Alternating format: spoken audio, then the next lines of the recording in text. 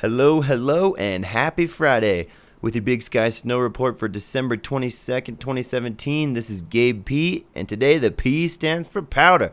That's right, folks, we have a winter weather advisory all the way through today into the night. We have seen about 4 to 5 fresh inches of snowfall since the lifts closed yesterday, and it is still coming down hard.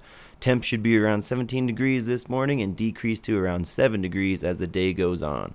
There will be a westerly wind blowing 10 to 15 miles per hour. It's a fantastic day up here on the mountain with plenty of face shots and powder waves, so get your gear and head on up to Big Sky Resort.